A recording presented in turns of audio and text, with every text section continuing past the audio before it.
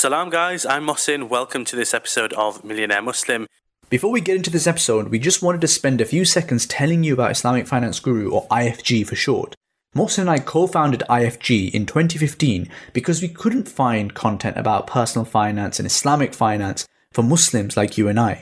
Nowadays, alhamdulillah, we reach an audience of hundreds of thousands, and our goal is to keep providing great content to help you guys. So if you're looking for halal investments and Islamic mortgages or startup funding, check us out at IslamicFinanceGuru.com. And if you want to get in touch with us directly, you can get me on Mohsin at IslamicFinanceGuru.com, and you can get Ibrahim on Ibrahim at IslamicFinanceGuru.com. Enjoy the episode. Assalamu alaikum and welcome to the Millionaire Muslim podcast. This is Ibrahim Khan, and with me I have Mohsin Patel. Mohsin, how are we? Assalamu alaikum everyone. We're very well. We're recording this on the 27th of March, and the news just in is that Boris Johnson and the Health Secretary both have coronavirus, so God knows what's going to happen now. Fantastic stuff. Well, I don't think I have coronavirus, but one can never tell until it's too late. No, indeed. On coronavirus, though, this is the topic for today. We're looking at it from a business perspective. As listeners of ours from antiquity will know, we have a business agony aunt series that we run, and every so often we'll do podcasts on it. Today is one such episode, and in this episode we're going to talk about what kind of businesses have actually really done well out of coronavirus, what businesses have not done well out of coronavirus, and what other kind of things that the thriving businesses can do to continue thriving. And also we'll think about a case study of what is a potentially tanking business. The one we're going to look at is a Hajj and Umrah travel company, and what are the things that they could do, strategies that they can deploy to potentially come out of this in a not too bad a shape. So Mohsin, why don't we kick off? Yeah, let's. So, I'm really looking forward to this. It'll be really interesting to see what comes out of our discussion. Really high level, my thoughts on this, because I've been thinking about this, obviously, as people who run a business and generally always looking at the business world and the business news and stuff, thinking about this whole space and what the business world is going to look like post-coronavirus or post the coronavirus environment. And I've been thinking that if you just take away the emotional side of it for a minute, because I know that right now there's a bunch of people, individuals, these are fathers and mothers who are struggling with their businesses going through the floor and not much support potentially from the government, although they have announced some things. Taking the emotion of all of that out of it, and I have every single sympathy with people in that situation, but really high level, my view is that like any crisis, so the 2008 crisis had the same impact, similar with the whole dot-com bubble and then bust. What these situations do is they're a catalyst for failure, I think. So there'll be a bunch of businesses that end up failing. And the reason for that is because whether we like to kind of hear it or not, those businesses were not able to adapt to the changing environment. So it wasn't suitable for both to sustain the coronavirus environment, but also probably to succeed thereafter. So in a sense, the coronavirus situation acts almost like a bit of a purifier. And that might sound quite harsh, and to some level I think it is, because that's very broad brush, but that's kind of what we're doing. Because what we've seen are some businesses that are doing well out of this. So you've got anyone that's kind of health related is doing really well. Supermarkets have obviously done fantastically well. But also even deeper than that, you've got people whose business centers around the home doing quite well too. So think about gaming companies. I think I read that like the Nintendo Switch had, I think it's like run out everywhere. I think everyone's bought up all the Nintendo Switches, for example. So businesses like that are absolutely thriving. Any others that you can think of? Yeah, I was going to buy a lawnmower because as avid watchers of our YouTube channel, my mum, my sister, my brother will know I've got quite a large amount of grass on my lawn, which needs mowing. But B&Q apparently are not doing deliveries anymore, and Amazon aren't doing deliveries either. So in a tragic, are they not? Yeah, in a tragic twist, my lawn is now not non-essential apparently. Lawnmowers are now non-essential items. So It's interesting because I managed to get hold of a gardener who was previously ignoring my calls, and she rocked up yesterday. She even took a taxi to get here. really? Yeah, having previously been someone who would only come if I like picked her up. And yeah, she spent like the whole day here, and I paid her, a very reasonable sum. And yeah, everything got done. So I'm quite happy, but it's obviously because she's really struggling for work. Interesting. Maybe I should look into that, get a gardener. Yeah. I think the point stands. I mean, there's lots of interesting trends here as well. So your hospital point is a really good one. Obviously, private sector, there's deals being done left, right and centre with the NHS trying to rope in additional supplies from private healthcare providers. So they've made an absolute killing on this. But also long term, there's healthcare is a very bullish market, because if we've paused non-essential stuff in the healthcare sector that was already overstretched, when the floodgates are opened again in 3 to 6 months' time, it's going to be just absolute pandemonium. And the NHS isn't going to be able to cope. So private companies who sell to the NHS will do really well out of it. But also NHS doctors will do well out of it, because they can go to the private sector themselves. And, if you need a knee replacement and you're not going to get one for 9 months, you might well go to a doctor privately and say, I'll pay a bit of money and get that sorted. So I think insurers will also do well out of this as well, as more pressure is put on the NHS. Also, I think remote working obviously is a big one. So the Zoom stock price has gone through the roof. And for those of you who don't know, Zoom is this teleconferencing website and app that you can use to talk to people remotely. And I think that's going to continue. EdTech, online education, I think is a really big one that has done really well out of this. Anything that's, to do with remote working, I think has done pretty well out of this. Also, wills and, the death industry will do well out of this, because whenever there's a scare and, people are thinking more about death and there are more deaths, generally speaking, they will do well out of it. And of course, with our Islamic wills, we've seen a big uptick on that front as well. Do you like my... What I find really interesting about this whole situation is that it's basically going to force and has forced businesses into the 21st century. So I know there's a load of companies, even, big ones, who were pretty against things like remote working and things like that. Now they've all been forced from an infrastructure level and from a company cultural level to adopt remote working. And what I think is going to happen is that employees will see this more and more. I mean, it was already going this way, but I think this pandemic is going to accelerate it, whereby employees demand this now of their employers. There's going to be more demands for remote working. And if you're not providing good remote working facilities, or you're not providing remote working at all, then you're basically going to be an outlier in the job market, and you will not be able to attract good talent. So as a result, all employers are going to have to shift to remote working at some level, I believe, because of this.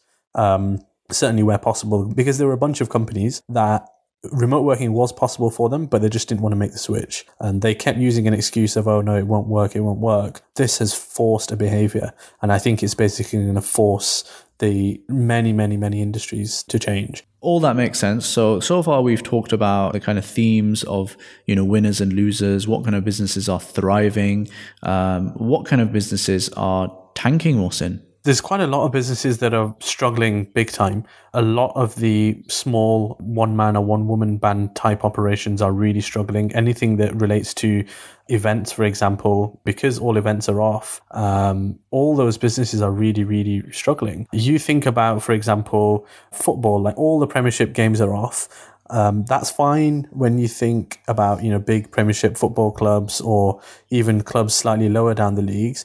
But what about your stall operator outside Old Trafford on a Saturday afternoon? Yeah. Those kinds of people, what are they doing? How are they replacing their income? How are they paying their bills? Struggling, aren't they? And although there has been some announcements from the government level, there are gaps there. For example, it doesn't cover people who have a limited company of their own, who pay themselves through PAYE, because you can't furlough yourself.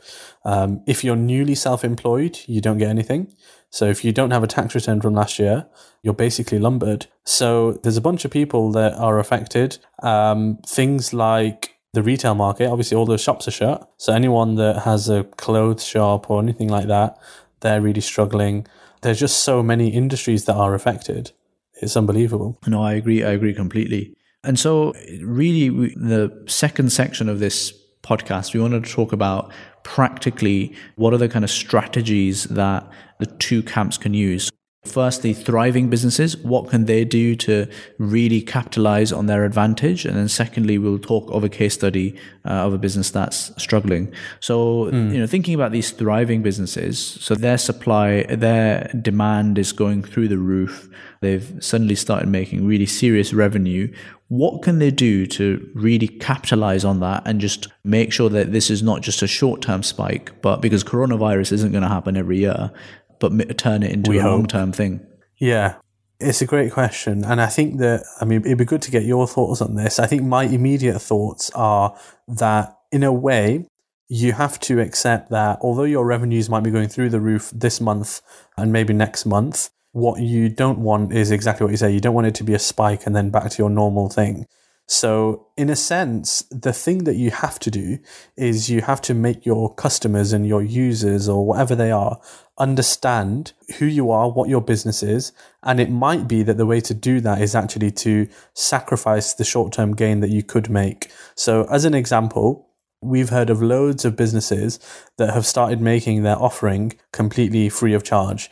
Let's talk about the homeschooling industry for a second, because every household, including mine, that has children whose parents are not essential workers are basically homeschooling right now because the schools are shut. And we have benefited personally from online resources who are normally subscription based. So I'm thinking about companies like Twinkl. When I say this, they've made all their resources entirely free. Now, what they could have done is they could have kept their paywall up and they would have seen short-term revenues increase, but they would have probably seen that after 1 or 2 months, people will cancel their subscription. Instead, I think they've done the right thing, which is what I think they've done is tapped into the longer term mindset, which is that this whole thing is probably going to increase the numbers of people that homeschool full stop over the next year, 2 years, 5 years, 10 years and onwards.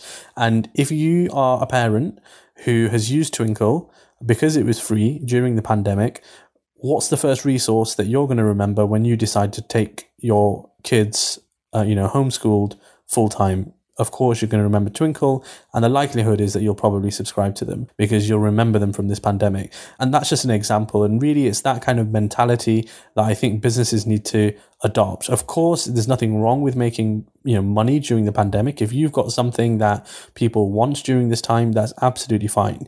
But from a long-term sustainability perspective, you want to be thinking about what is this customer base and what do they actually want in the future, and what is the trend that's going to arise from this pandemic, and how can I capture these guys into long-term customers and really increase what we call a lifetime value. Since its launch, tens of thousands of Muslims have given zakat through NZF. We're the only platform with a national reach, enabling you to give zakat to those who need it here. Across the country, Muslims are in need. Your zakat has the potential to change their lives. Just go to www.nzf.org.uk to calculate your zakat, choose how it's used, and keep updated about the impact it's having on the lives of Muslims where you live. NZF. Give zakat here. Yeah, I completely agree with that. So lifetime value is this concept of how much are you going to profit from that customer over their lifetime before they leave. So for example, the first time someone transacts with Amazon, they might make a little bit of money. But if Amazon can keep you sticking with them, then they're going to make more and more profits every single transaction, every month you spend with them. And Amazon is a fantastic example of, properly being lifetime value, because people will stick with Amazon for life. So yeah, I completely agree with you on that. And I think the other thing they can do, these businesses, is capture leads and emails and data in this period, because that will then enable them to target people even after coronavirus is finished in a way that they can then convert on. Let's say they've got 100 people using Twinkl for free. I'm sure it's many more than that. But let's say they've got 100 people using it for free. As long as they've got a Twinkl account and they've got their emails and they know all the data around what they've been watching and all that stuff, then they can make a really bespoke offering for people like that. that they wouldn't be otherwise able to do. So that's one thing I think would be quite useful. Yeah. The other thing I think really high level is because coronavirus has meant people are at home, it means that there's like free storage, or there's like free RAM space in people's minds that would otherwise be taken up by work or like commuting or whatever. They have time, and they also are very much plugged into coronavirus because that's what everyone is talking about.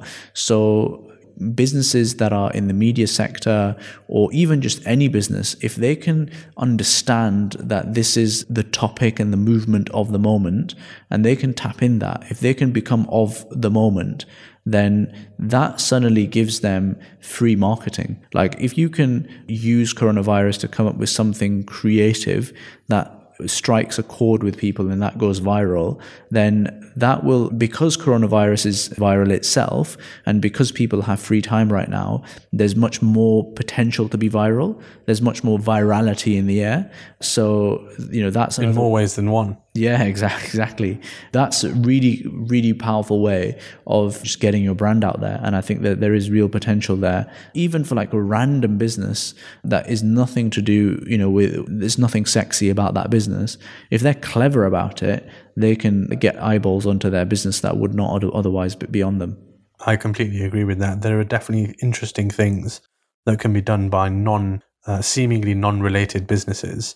They might need a bit of marketing spend, but it's probably worth it.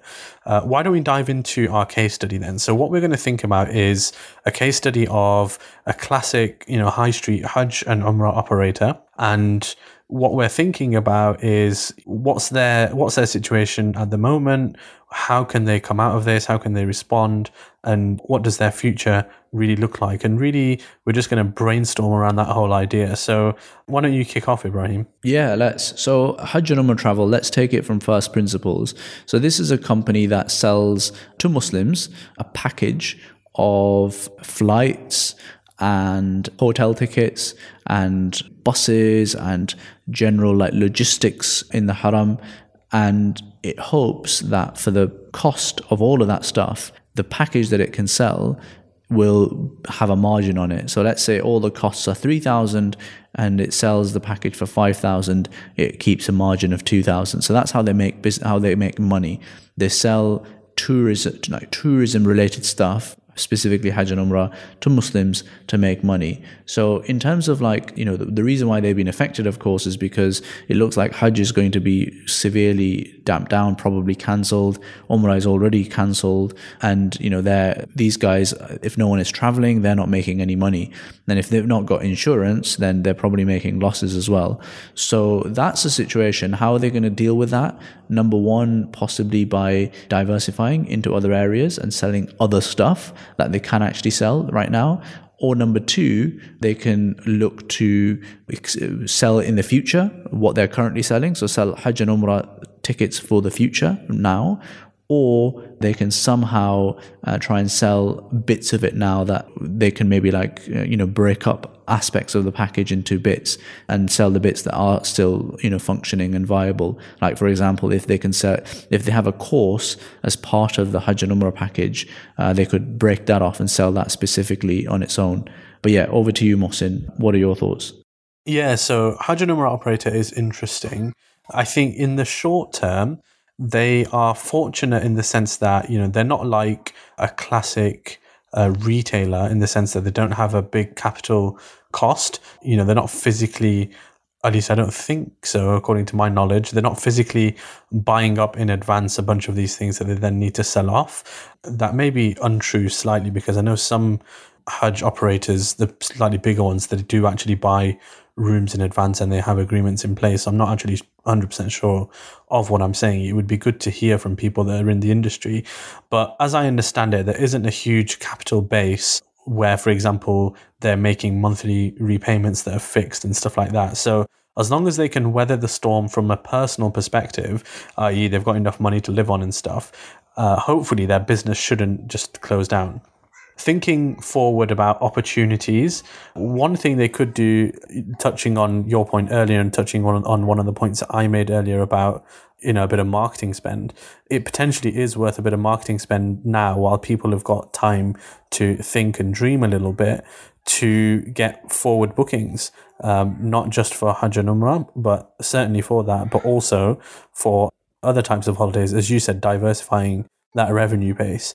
But then thinking really far forward, what this whole situation hopefully does for businesses like Hajj and Umrah operators is it focuses their minds to understanding that they need to move forward into the 21st century. And they hopefully understand a bit better now that change, when it comes fast and can floor you if you're not ready for it.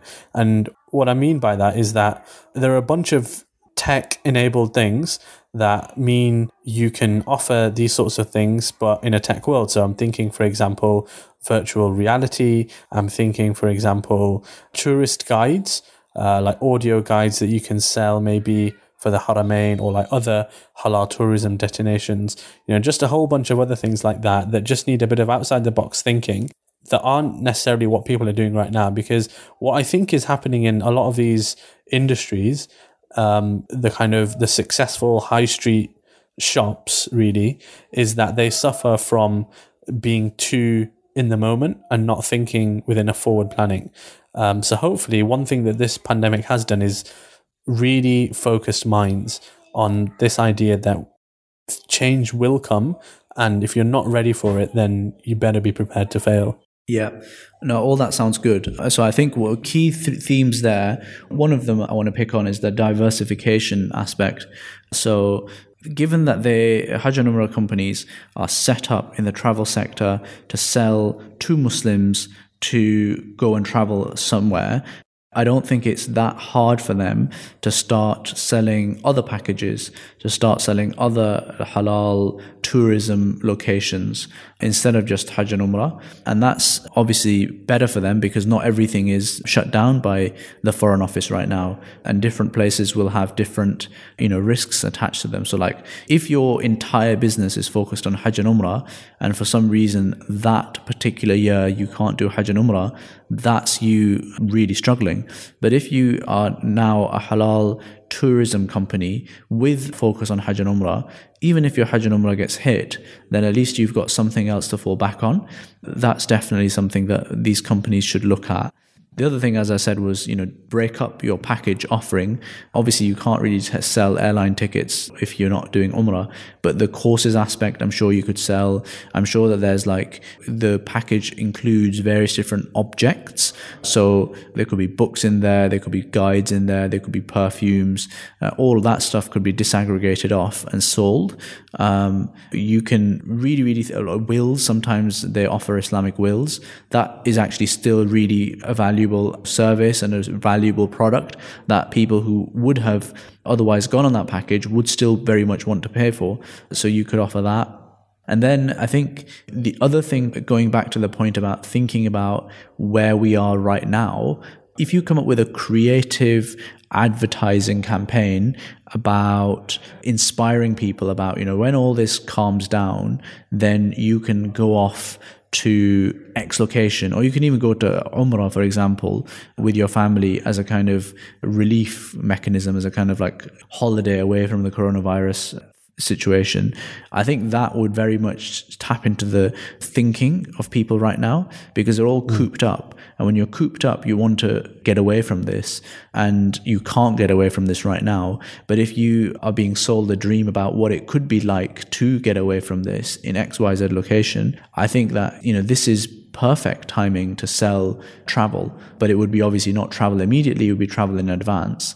So yeah, I think that there's always two ways of looking at something, and even in the travel sector where it's hard right now, I think there could be potential opportunities. Yeah, I had a couple of further thoughts as well while you were talking, Ibrahim. And one of the things I was thinking about the whole marketing strategies, if I were a Hajj operator right now, I would tap into probably this mentality that I and probably a lot of people am thinking, which is, you look at the haram on TV and stuff and you just see it completely empty, and it's kind of devastating, really. And I would really tap into that mentality and say, look, let's give the haram the warmth and the love that it deserves, and really tap into that. And the other thought that I had was, Hajj hasn't been cancelled, but there is, I'm sure, a fear that it will be. And I think those sorts of operators should be planning for that now, because whilst people are still on edge, there's still a chance to convert them into something else as a backup plan. So it could be, for example, I don't know, people are going to be in the mentality of they might have booked a month off, they want complete spirituality. You could offer some sort of online retreat type thing, or like there's a whole thing you could do around that. Given that people have probably booked the time off, they were mentally and physically ready to go, there's definitely something that people will sign up to, because people have carved that time out, right? So they're not just going to want to sit at home and twiddle their thumbs. So there's definitely a backup plan that the Hajj operators potentially need to be engaging right now, because what you don't want is it gets to May or June and Hajj gets cancelled. Well, it wouldn't even be that late. When is Hajj this year? Like August or something? I'm not actually sure, to be honest. So Eid, yeah. So whenever it is, I presume it's somewhere in the summer. What you don't want is, you're only getting 1 or 2 months notice, and by that time people have already anticipated it and they've already told their bosses that they will be coming to work for that month, and then you've missed a boat basically. So yeah, summary is that there is always opportunity. There are things that you can do to forward plan, and the best businesses are the ones that are being agile at this moment in time, and the ones that are actually sowing the seeds for the future. Allahu Akbar. Well, Jazakallah khair, Mohsin. Let's call it a day there. If you have any ideas about the kind of topics we should be covering for the Business Agony Aunt series, but also any other topics we should be covering on the podcast, then do leave us a comment on iTunes or wherever, Apple Podcasts, wherever you listen to us. That would be great. And do share this with a friend as well, because if you're benefiting, then inshallah they can benefit as well. Until next time, Assalamu alaikum. Assalamu. If you got this far, you must have enjoyed the podcast, which means you'll definitely love our other episodes and other content we produce as well, inshallah. Be sure to check out the website, IslamicFinanceGuru.com, as well as our YouTube channel and social media. Until next time, Assalamu alaikum.